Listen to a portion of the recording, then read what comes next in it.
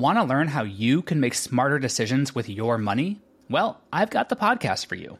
I'm Sean Piles, and I host NerdWallet's Smart Money Podcast.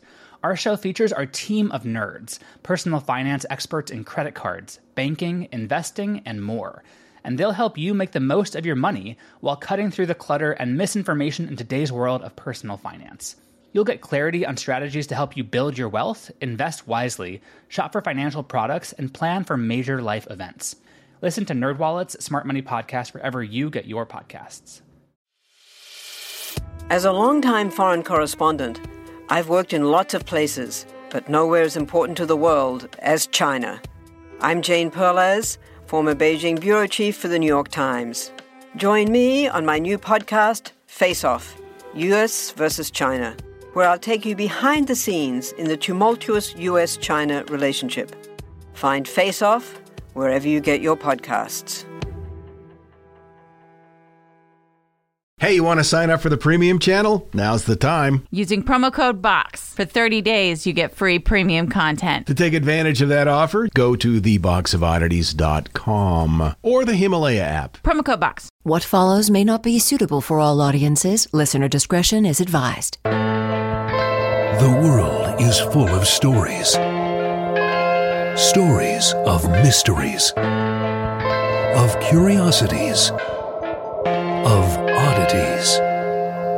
Join Kat and Jethro Gilligan-Toth for the strange, the bizarre, the unexpected, as they lift the lid and cautiously peer inside the box of oddities. People are weird. People in general, or Yeah. specifically people you have in mind? Definitely people I have in mind. Explain, please. So I was tootling about town the other day, and there was a truck with a vanity plate.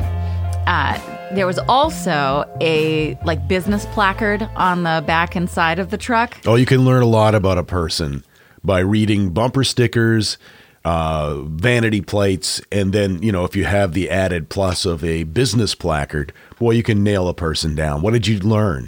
Well, I learned that they do plowing and driveway sealing. Okay. And also that they're a demon. So What do you mean? Well, the placard said plowing and driveway sealing. Yeah. And then the license plate said demon, Really? which seems kind of strange. Yeah. Like a juxtaposition of things that you're sending out to the public. Like, let me do your business for you. Sure. And also, I might eat your soul. It just seems strange. Beelzebub Home Improvement Services. Right. It's like you don't drive around with your Scentsy placard on the side and be like, let me sell you good smelling things. And then a license plate that says murderer. Yeah, no. It's just, Doesn't make a lot of sense. These are not wise marketing maneuvers. I wouldn't think so. No. I mean, it definitely caught my attention. So in that sense, it worked. Didn't they just lower the bar when it comes to getting your vanity plates approved in Maine? Yeah. Like, it used to be you couldn't really, I'm sure they wouldn't allow profanity, but now I'm seeing, what was the one we saw the other day? Just nut. Yeah. That was interesting. But, you could say that's any number of things. But Yeah. you're seeing a lot more of the, FUXs. Yeah. And, zero FUX. I yeah. saw that one. Yeah. And Blow Me was another. Yeah. From what I've read, there are fewer qualifications to meet for your vanity plate. Apparently. I still say that if I was going to get any vanity plate, it would just say it's. Monty Python's Flying. I get okay. And then anyone who understood it would immediately be my friend. Perfect. Yeah. I'm just picturing driving down the road and having someone stick their head out the window and just like That'll probably never happen. And I would be like, yeah, my brain hurts. And then we'd be best friends forever. And then they would come to your house to seal your driveway and then eat your soul. We can't have that. I guess not. No. I went first last time because I was suffering from a cold. Which you still are. Not as bad. I'm a little bit better. But do you mind if I go first again? Absolutely not. All right. We saw a little bit of a documentary one time about this, and we were just kind of flipping through, so we didn't really spend a lot of time on this, but it fascinated me, and I did a little bit of a dive on it. And we're going to talk about how there was a group study in Hungary where they trained dogs to lie quietly inside of MRIs and CAT scans so that they could read their brain reactions to various events that are taking place around them and to get to know what's in dogs' minds. I loved that so much. And was also so impressed with those puppies. Oh, yeah. I know, we have a hard time getting our dogs to not eat my underwear. That happened twice today. Yeah. 2 times. And it's not just like the dog going and finding it like on the bedroom floor or anything. Willie will actually push the ottoman up to the chest of drawers and open the drawer and get in and take your underwear. You're just making stuff up now. Okay. I am making it up, but in my mind, that's what happens. So what is it exactly that dogs are thinking? We're starting to really understand, and it's fascinating to me. According to the Washington Post, a study published in 2016 in Science, researchers at the Family Dog Project in Hungary concluded that dogs understand much more than we would think. I mean, we know they understand a lot, but it's even deeper than we had suspected, at least from a scientific perspective. They understand the meaning and the tone of human speech, and they process language in the same way that humans do. That's incredible. So they trained these puppies. They look like they were labs or maybe golden retrievers, I guess. They trained them to lie still in these MRIs. They put little headphones on them so that the noise wouldn't freak them out or hurt their ears.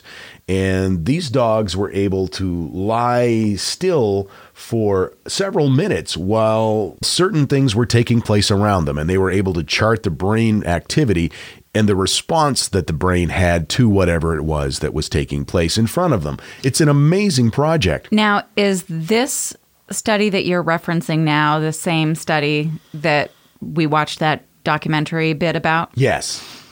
This goes into far more depth. So what we watched together was that they had people come in and volunteer their dogs. So there was a variety of breeds, which is really interesting. I think that they got sampling from various types. Actually, you are correct. I was looking at a picture and it looked to be a golden retriever.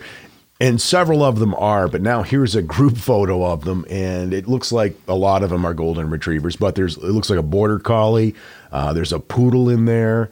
Oh, a German shepherd, a Labrador. Okay, lots of different breeds. Now, most of the dogs were really young. Some of them were trained assistance dogs for disabled people because they were looking for dogs that were eager to please. They wanted dogs that could quickly grab onto this idea. Now, these dogs all wanted to do their best, but they couldn't understand what the task was that they were being asked to do at first. It's a weird thing to ask a dog to lay in an MRI machine. It is. And when they didn't get their treat, in about a half a minute or so, they became frustrated. And when that happened, they couldn't use the dog because once the dog became frustrated, then it just seemed like it erased anything that they had learned up until that point. So They had to go through a number of dogs to find the right fit. Sure. Ultimately, they came up with, it looks like about a dozen different dogs that they were able to work with. It's like if I try to get all the dogs to sit at the same time for a group photo. Once one of them is like, all right, I've had enough of this trying to get it all together thing, they'll just walk off. And it's like, no. And then to try to get that one wrangled back into the circle is impossible. Yeah. Well, the thing is with dogs, with these dogs in particular, a lot of them got the idea, okay, you want me to lie here and not move. But they didn't understand that it had to be completely motionless. They couldn't move even a little bit, even if they licked their mouth like every minute. Oh my goodness. That was enough to ruin the entire test. So it took a while to find the right dogs, but they found them, and here are some of the things they discovered. According to Ranker, we all know dogs love us, but they really love us. The research shows that dogs see us as family. They see people more akin to other dogs. Not only do they love humans like they love fellow canines, but dogs love their particular owners even more than other people. that they encounter. And I guess that's not surprising, but what's surprising is the level of activity in the brain area that registers this type of response. It's not just a little. They fucking love us. They love us. A study at the University of Veterinary Medicine in Vienna showed dogs are more willing to perform tasks for their owners, and that when they receive praise for these tasks, the positive receptors in their brains just fire, just light up. They love to please you. That's one of the reasons why it's so important, like when you're going through training with your dog, that you do the training with them. Yeah. That it's not just some rando training your dog, that it's you working with your dog. Because one, the dog's results will be better. And two, you train. I mean, you're being trained as well, which helps everyone. Oh, yeah. It's a bonding experience, too. Now, dogs use 300 million plus olfactory receptors in their nose. They're so incredible. To put it in perspective, they have 300 million plus olfactory receptacles. Humans have about 6 million. Oh, wow. So there's a big difference. They understand the world in a whole different way than we do. In a 2014 study that examined the canine capability to discern between sense of familiar dogs and people and the unfamiliar, they learned that dogs actually prioritize humans over other dogs and pleasant smells. Oh, wow. They would much rather smell humans than other dogs or, I don't know, frying steak, for example, which is amazing to me. That is unbelievable. It also leads you to wonder, like, why they spend so much time with other dogs' asses, if that's the case. Yeah. What's that say about us as humans? We're slightly more desirable than ass. Yeah, I think that's it. And in some cases, I would argue that. Yeah, for sure. Now, in addition to them prioritizing the smell of humans over other dogs, they prioritize the smell of their human over other humans. And that happens right here in this house. So, like, when people come in... Well, I mean, that makes sense. Between you and me. What? No. These puppies are great. They I love these. you. They do love me. They love me very much. But I will say this. I get home before you do. I get home, they're on the couch. They're sleeping. And Willie will be the first to wake up. And he raises his head and he looks at me and he wags his tail. And then he puts his head back down and goes back to sleep. Banjo, he won't even wake up. Okay? When you come home, it's like all of a sudden somebody turned the switch on. And they like... And they sit up and their little ears go up, and then they jump off the couch and they run to the top of the stairs. Before you even get up onto the steps, they can smell you coming, and they get so excited. Well, I smell like dog ass, so. Okay.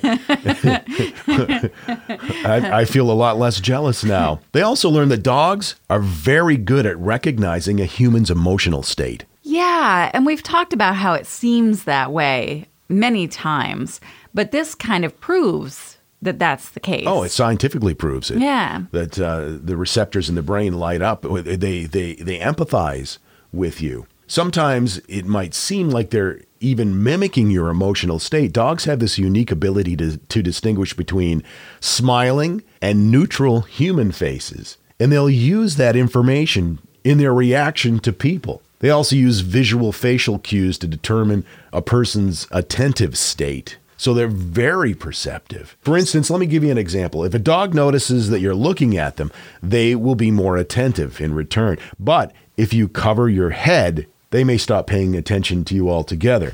Not in this case. No. With our dogs, you often will get down on the living room floor and pull a blanket over your head, and they go batshit. They try to dig you out like you've been buried. They're very helpful. But also keep in mind that, they're very attentive and they understand your state. So Banjo knows goddamn well that I'm asleep when he starts stomping on my head because he wants breakfast. Uh-huh. And does he stomp on your head? No. No, he does not. He stomps on yours. So I'm happy with that arrangement. Good. Yeah, I'm glad. Did you know that dogs are the only non-primate animal that look people in the eye? I didn't know that. I didn't either. This study deals with that a little bit. What they do when they're trying to discern your facial expressions, they will look you right in the eye. And most animals don't do that because it's Of course, prolonged eye contact is a sign of aggression. Right. But because of that, most animals won't even look you in the eye. Mm-hmm. Dogs do. They understand that there's a connection there. I think also a lot of animals, it would be hard for them to look us in the eye because of the way their heads are shaped and eyes are positioned. Right. Like you're not going to see a whale looking you in the eye. No. You just get the one eye, and then you're like, what are you looking at, whale? And he's all like, not you, fucker. And then he breaks a pool cue over your head. Right. Because whales love billiards. And violence. You get a couple of drinks in a sperm whale. A clockwork beluga. Oh, my God. You know? Right? Get attacked with a giant ceramic penis. But if you're a dog owner, you know the look. When the dog wants something, Yeah. he just kind of sits there and he's got those big, we'll even have a term for it, big puppy eyes. Of course, yeah. They want food, they want to go out, whatever the case may be. They have that look, and they've evolved that look because they know that when we see it, we respond to it. Because we see it as kind of like a cute, pleading kind of thing. Mm-hmm. And at some point, dogs found out that worked. It's become part of what they've evolved into. Which makes perfect sense because the dogs that we empathize the most with would have been the ones that got the most meat around the fire. Yes. Or yeah. That's exactly right. It makes perfect sense. Like I see you giving a little more cheese to Willie. Willie's an appreciator of fine cheese. And by fine cheese, I mean Velveeta. Another thing that they've discovered with these MRI tests is that dogs understand the meaning of words. Of some words. When you tell your dog you love them, they understand it. Kind of. Studies have revealed that dogs process language in the same brain region that we do as humans. University of Sussex study discovered that dogs are aware not only to who we are and how we say things, but also what we say. Scans from that Hungarian study show that familiar words are processed in the left hemisphere of a dog's brain, with the emotional tone processed in the right. A human's brain works exactly like that. Wow. Now, it doesn't mean necessarily that they understand the word exactly the way that we do. But escrow. No, he doesn't know what that means. No. Escrow's a good name for a dog, though. It is. But they understand the feeling and the gist of what you're trying to say. Right, the connection. Not just the way the word sounds, but the way that you're saying it. Which is why we say things like, what a good boy. Mm-hmm. They recognize that. And also when I say mean things to the dogs, I say it in a sweet tone so that they don't feel sad. Well, yeah, you're tricky. I'm going to take you to the pound.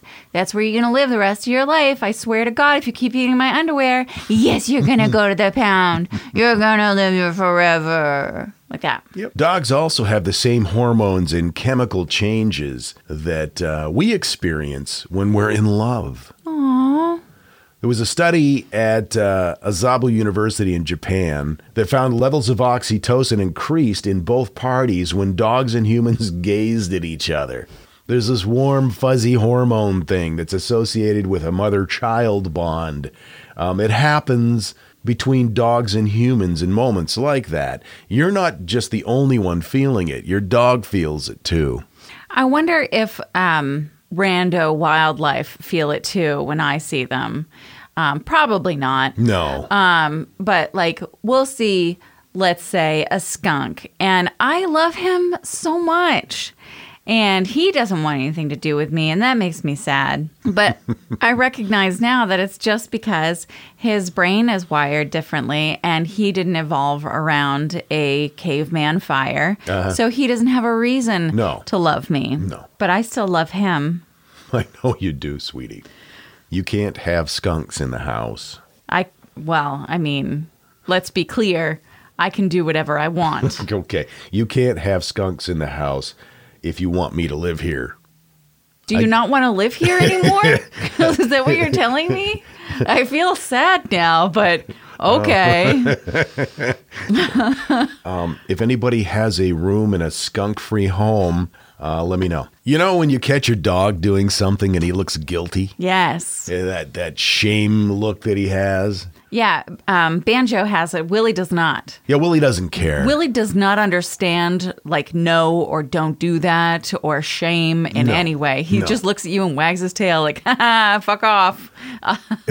They did a study on this. The results indicated that a better description of that so-called guilty look is that it's a response to owner cues rather than it showing that they understand that they've done something wrong. Dogs aren't reacting to what they did. They're reacting to what you're doing.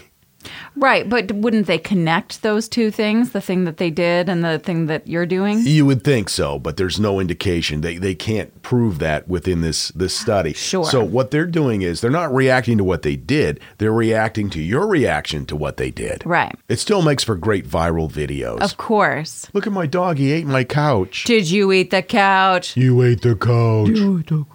And then the last thing that I thought was just extremely fascinating when it comes to word recognition and the way that their brains react to it. Their pleasure parts of their brain really light up when they hear a name that they associate with somebody that they love. Like, for example, let's say you've got kids in the house and one of the kids' names is Brandon, okay? If you're addressing the child, Brandon, come here, Brandon, the dog will recognize and associate that word with that person. And if they love that person, which they probably do, sure, whenever they hear Brandon, their little brains will light up. And they light up in intensity based on the connection to the individual. If it's more of an intense connection, for example, if it was you, if the dogs heard the word cat, their little brains would go. No, they wouldn't know me as cat at all. What do I call you? You call me Mama. See, that just sounds weird. I know, but you're talking to the dogs. Yeah, that's true. Yeah, they know you as Mama. Okay, but. Oh, God. Oh, here we go. I wish I had Cat at an MRI machine right now. I'd like to see what part of her brain's firing. So when you talk about how Mama's home. Yeah, their little brains will light up a lot more, I'm sure, than, hey, Jethro's here. Well, I never say that. No, you say, the dads is here. Yeah, I call you the dads. Yeah. Anyway, I find that fascinating. That is fascinating. These dogs know more about what's going on than we give them credit for. And we give them a lot of credit. And now, that thing in the middle. Okay, these are stupid things that people said to police officers when they were pulled over. Number 5. These are my pants, but those aren't my pockets. So whatever's in them is not mine. Thanks for the heads up as to where the drugs exactly are, sir. Number 4. At a DUI trial, a defendant chose to represent herself. She introduced evidence at the trial, which the judge accepted. It was a receipt from the bar that she had left, showing that she had purchased 2 large margaritas. She said, "Do you see, Your Honor? I couldn't have been drunk after only 2 margaritas." She was found guilty. Number 3, motor vehicle stop. License and registration, please. Motorist proceeds to lean over to the passenger seat, scoop up a handful of lo mein and put it in the officer's hand. He was locked up for his 4th OUI offense. Maybe it was. I love lo mein. Yeah, maybe it was a bribe. Here you go, officer. I mean, that would work for me. I would be a terrible police officer. I'd be like, "You got some drunken noodles in there?" Yeah, okay, move along. Nothing to see here. Number 2, when asked, "Why do you think you can go so fast on this road?" I said to the cop, "I always do." I was not really thinking that through.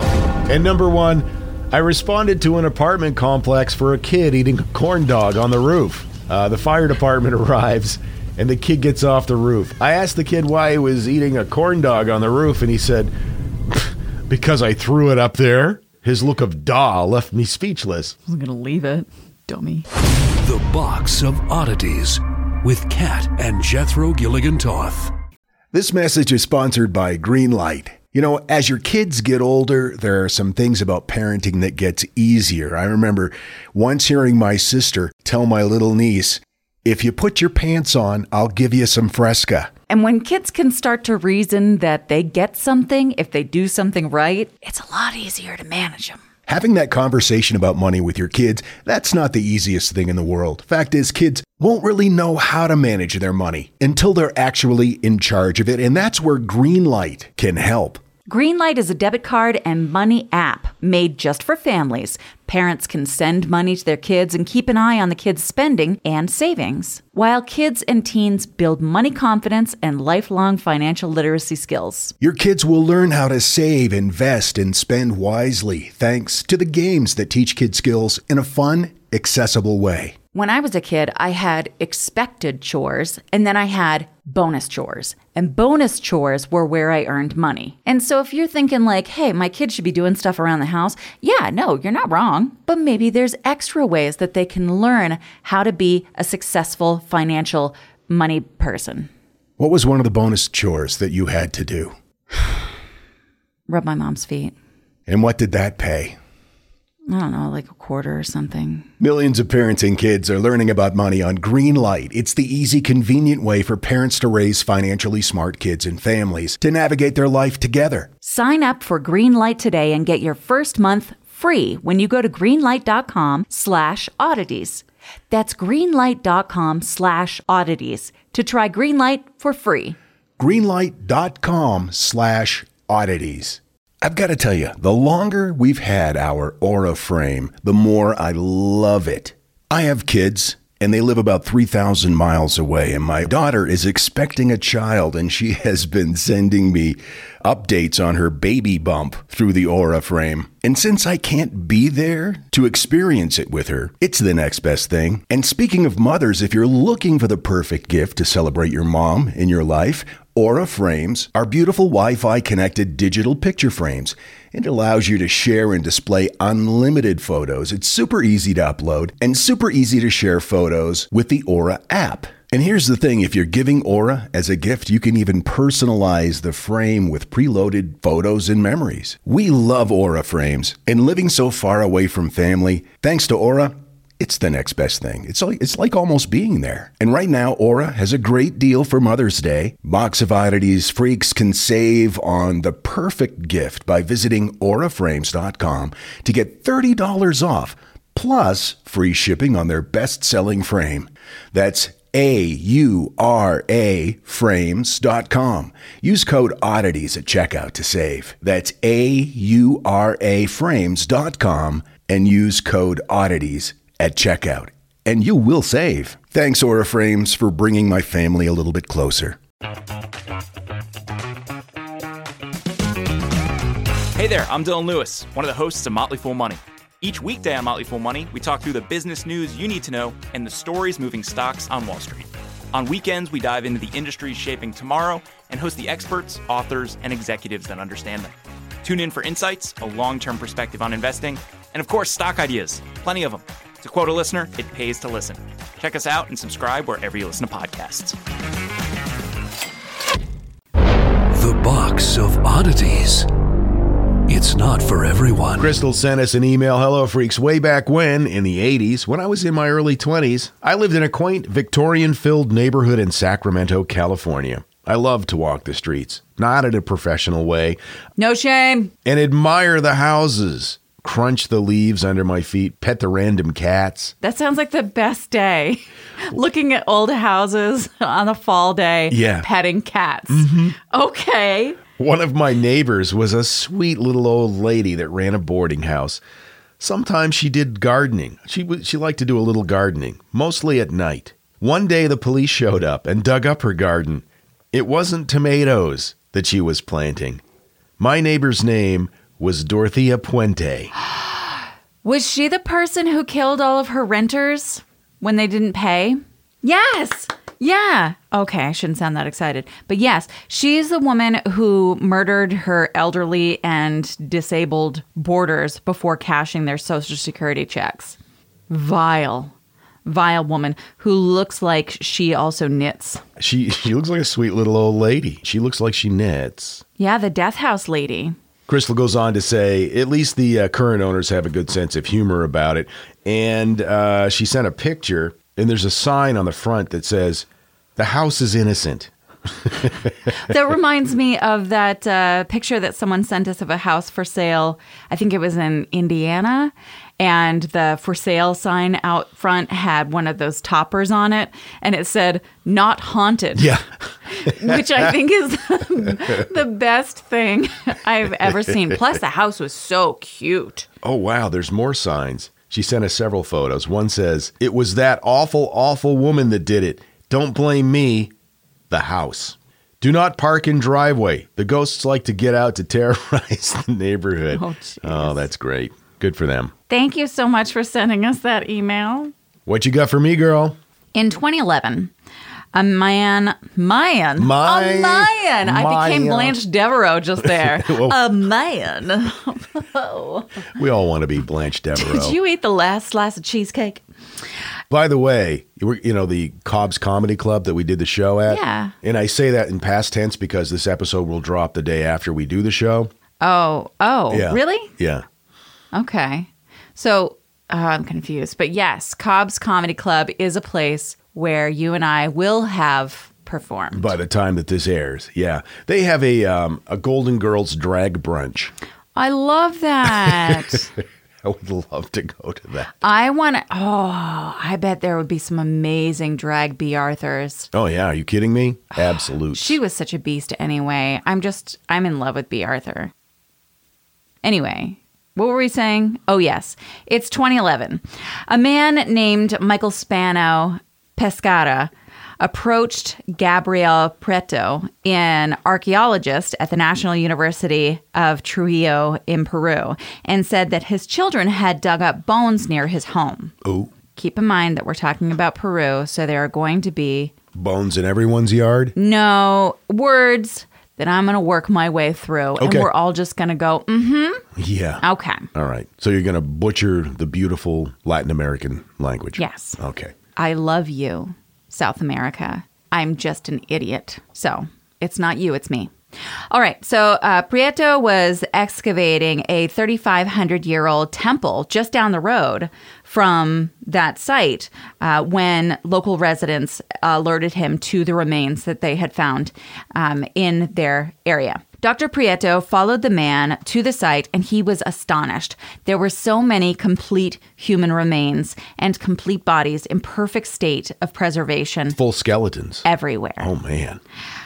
From 2011 to 2016, Dr. Prieto and his colleagues dug up 137 complete skeletons and the remains of more than 200 llamas in an area that stretched about 7,500 square feet. So what was the human to llama ratio there?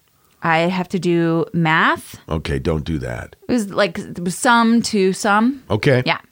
So further analysis revealed that the skeletons were almost entirely those of children, and the slaughtered llamas were also found to be juveniles. Huh. Rope and textiles found in the burials were radiocarbon dated to between 1400 and 1450 CE. Ooh, is this another blood sacrifice? Children blood sacrifice thing? Yes. Like the Incan maiden? Just like that, sort of. Okay, go. So John Verano, a professor of anthropology in New Orleans, or Nolans, as we've recently learned, was analyzing the site, and he told National Geographic, I, for one, never expected it, and I don't think that anyone else would have either. It is a ritual killing, and it's very systematic. Verano, with Prieto and other colleagues, have published their scientific findings in the journal PLOS 1, and Prieto told Newsweek that they believe that this ritual took place over a short time, possibly 1 to 5 days, where they slaughtered 137 children. And 200 llamas. That's quite a chore. It's a heavy workload. It really is. The sacrifice site, formerly known as Juan Chiquito Las Llamas, is located on a low bluff just 1,000 feet from the sea in Peru's northern Huanchaco district, and less than a half mile east of the site is the UNESCO World Heritage Site of Chanchan, which is the ancient Chimu Administrative Center. So Chimu was a group of South American Indians who maintained the largest and most important political system in Peru before the Inca. The Chimu state flourished between the 11th and 15th century CE, dominating a huge portion of the Peruvian coast. And they're thinking that it went as far north as the present-day border of Peru and Ecuador, and as far south as the present-day Peruvian capital of Lima, encompassing more than 1,000 kilometers of Peruvian coastline. There's actually increasing evidence that Chimu territorial control extended into the neighboring highlands, and a lot of that has to do with artifacts that they're finding in different places and where their trade would have been common, like macaw and tropical bird feathers in places where there wouldn't have been macaws or certain tropical birds. Interesting. Yeah. So they're thinking that it would have extended as far eastward as the cloud forest and the slopes of the Andes. So that's a huge expanse of land. Back to the archaeological site. Some of the bodies that were found had been buried in cloth. Some were wearing cotton headdresses. Many of the children had their faces smeared with a red cinnabar-based pigment during the ceremony. These weren't just skeletal remains? They were able to find, in some cases, skin and hair. Okay, so how? Was it because of the altitude? It was because of the properties of the land that they were buried in. Okay. It was a largely desert area. Oh, so very arid and chilly. Right. Because of the altitude. Okay. Interesting. And here is where it gets a little rough. So I'm going to give you a safety word, which we'll say artichoke. Okay? Okay. So prepare yourself. Artichoke. That means there might be something that might trigger you. That might be upsetting to you. All right. I mean, I'm sure 137 dead kids is pretty upsetting, but this part does get a little rough. All right. So their heads were painted with this artichoke. Yeah.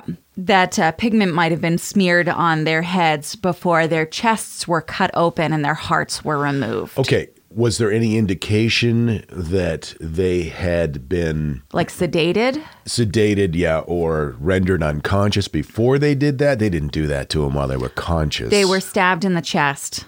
While they were alive. Well, yes. Okay. That's how they were killed. Okay. Was being stabbed So in they the didn't chest. suffocate them and then stab them in the chest. Okay. No. Good God. It's pretty rough. Okay, artichoke or artichoke off. Okay. The artichoke warning has come off. Okay. Is what I'm saying. So artichoke on, artichoke off. That makes sense, right? All right. Not at all. So DNA says that boys and girls were present, meaning the sacrifice was not gender specific. Further DNA analysis could helped them determine where the children came from. And it turns out that some of the morphological details show them that the kids probably came from all over the empire. So they weren't just from that specific region of... So they didn't go in and just kill a kindergarten class. No. It was, they brought them in from all over the Chimu state. How they might have been chosen isn't known, but all of them would have been in good health, which would have been better than average health for the time, according to Prieto. Researchers noted that there was a layer of mud above the burial sediments that suggested that there had been a heavy rainfall or a flood just before the killing. Huh. And they're thinking that, that could be a coincidence, but it's also very tempting to hypothesize that the two events are associated. What would the association be? That the mass killing was an effort to appease the gods and have them stop the flooding. Okay, yeah, that makes sense. There was, at that exact time period, an El Nino event which happened. And so the timing is perfect. And it's ironic that it was called an El Nino event. Yes. Probably not what they called it at the time. No, but it's ironic from today's perspective. Prieto said El Nino could have caused extraordinary weather along the northern coast of Peru every 100 years or so. Mm-hmm. And there was an event that landed right at this time frame, which would have affected the economy of the civilization, destroying irrigation systems, roads, and this might have been an offering to please the gods, asking them to stop the rains or the floods. Now, if that's true, I wonder how they came up with the number of children and llama that it would take to appease the gods. That's a really interesting question. Where is the flow chart on that? Yeah. How does that work? I'm curious. Now, analysis of the footprints, which they have many footprints from that time period locked in to the dirt and mud. Oh my God. That they are able to see that there was really like a ritual procession. That's fascinating. There was a group of children and the llamas led from the north and the south edges of the bluff to the site of the murders. So they marched them there and then murdered them at the site. Yes. And so obviously it took, like you said, 1 to 5 days, and obviously they couldn't kill all of them at once. So these kids had to wait in line? Yeah.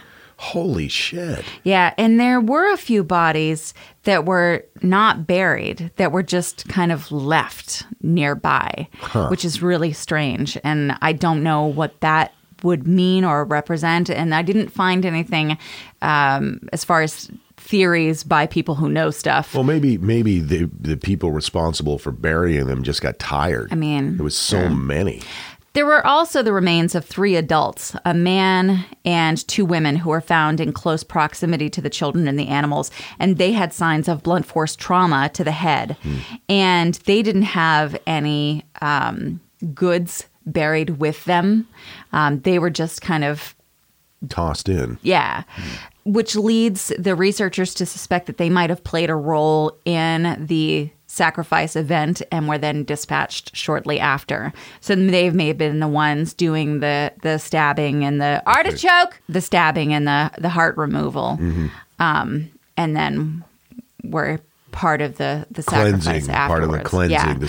I know probably if I had to murder 100 kids, I'd want to be dispatched shortly after. Yeah. Wow. How do you live with that? I don't know. Though, I mean, I suppose your thought process about why you were doing it would matter, but I can't imagine that would matter that much. No, there are instincts that we have evolved that are still there regardless of what your societal beliefs are. Right. You still at some level go, this ain't right. Right. Now, human sacrifice has been practiced in nearly all corners of the globe at various times, and scientists believe that the ritual might have played an important role in the development of complex societies that would have had various meanings, various intentions, that could have been part of an effort to show the population what the elite were willing to do to appease the gods, what the lower class had to do to stay in line. There are lots of theories as to the many parts that sacrifice could have played in that society. This is really important to note, though. Elizabeth Graham, who's a professor of Mesoamerican archaeology at the UK's University College London, told Newsweek that it's difficult to get away from the fact that, quote, "We lack evidence concerning why individuals claimed to have been sacrificed were actually killed," adding that she takes issue with the term sacrifice altogether because it's a word that you and I use and that we know what it means, but it has no equivalent word in Maya and Aztec cultures. Yeah, but they still killed people to appease the gods. Wouldn't they have had a word for that then? Weird. She continued that she infers that sacrifice is intended to mean killing a living thing specifically and solely for a god.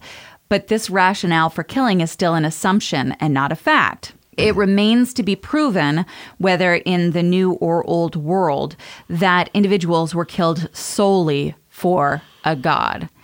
And that the gods' play in what we understand as sacrifice might have actually been kind of like icing on the cake, and that cake's already baked. So she looks at it as more like there were many children and infants at many times during history that kids were killed for population control reasons. Yeah, we talked about that. In Rome, they did that. Right. Oftentimes in areas where there was great social stress, for instance, if there had recently been flooding, and there weren't resources to feed everyone. I see. Maybe a bunch of kids might have been killed. And then, yeah, it's also for the gods, but it's mainly to manage their social structure. No, that's fascinating. I've never heard those two ideas combined like that. Right? Interesting. So that is a different way to look at what we understand as sacrifice. And I think it's fascinating because I always kind of took for granted that sacrifice meant what I thought it meant. Sure, and sure. Not that they, marched out and they were like, we're going to sacrifice some kids today, but that the understanding was the same as what I understood it as. Really interesting to think that it may have just been not a scapegoat, but more of a bonus. Okay. Yeah. Not the initial reason for the killings. The initial reason was we need more corn. Yeah. So let's kill the babies. Oh, and by the way, the gods like it. That's fascinating. Yeah. Well done, you. Thank you. Anyway, so that is the story of the world's biggest mass child sacrifice ever discovered. So far. Well, yes, it wouldn't have been discovered if it hadn't been discovered. So far. What? I have a head cold. Well, if you're interested in learning more, you can find the sources that I cited, or I haven't cited them yet. That's what I'm doing right now. Sort your sices. Newsweek had a really interesting article on it. National Geographic. Journals.plos.1. I love them. This is a good one. New York Times. And what else did I cite? Oh, no, that's a story about Dorothea Puente. I think that was it. I need one more book to read along with the other 20 I have going right now. Yeah. So I need to find a book on that. So as we mentioned, by the time this episode drops, we'll have done our San Francisco show, but we still have shows in Boston and Charlotte and Nashville coming up in a week or so. The 27th in Boston, the 29th in Charlotte, and the 30th, the night before Halloween, back at Zany's in Nashville. And then we're going to be tootling about in Nashville on Halloween. If you live in Nashville, you'll probably see us on Music Row, all liquored up. Please come hang out with us. I'm so excited about meeting you all and eating all your foods. Yes, and you can get your tickets at theboxofoddities.com. Oh, also, we should mention that tickets to the Washington, D.C. show are on sale. Yeah, I'm just going to mention that quickly. You can find them on our website, too. Okay. Yeah. And Bridgeport pretty soon. Bridgeport, Connecticut. Any hoozle, we'll see you next time on the Box of Oddities. Until then, keep flying that freak flag. Fly it proudly, you beautiful freak. And so, let it be known that the Box of Oddities belongs to you, and its fate is in your hands. The Box of Oddities commits to the telling of stories of the strange, the bizarre, the unexpected. We wish to offer our deeply felt gratitude and appreciation for your patronage. TheBoxOfOddities.com. On Facebook at Facebook.com/Box of Oddities Podcast. On Twitter at Box of Oddities. And Instagram at Box of Oddities Podcast. Copyright 2019. All rights reserved.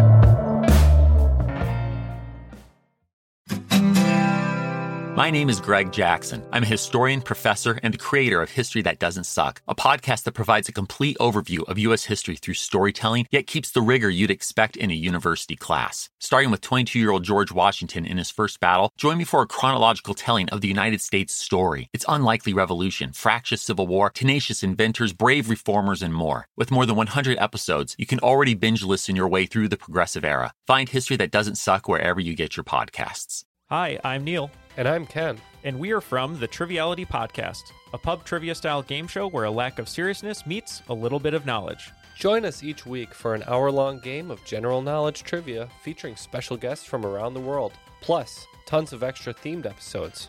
If you want to improve your trivia game, or you just want to scream at us in your car when we get easy questions wrong, then we're the show for you. Find Triviality on all your favorite podcast apps. But you know that, because you're already listening to a podcast.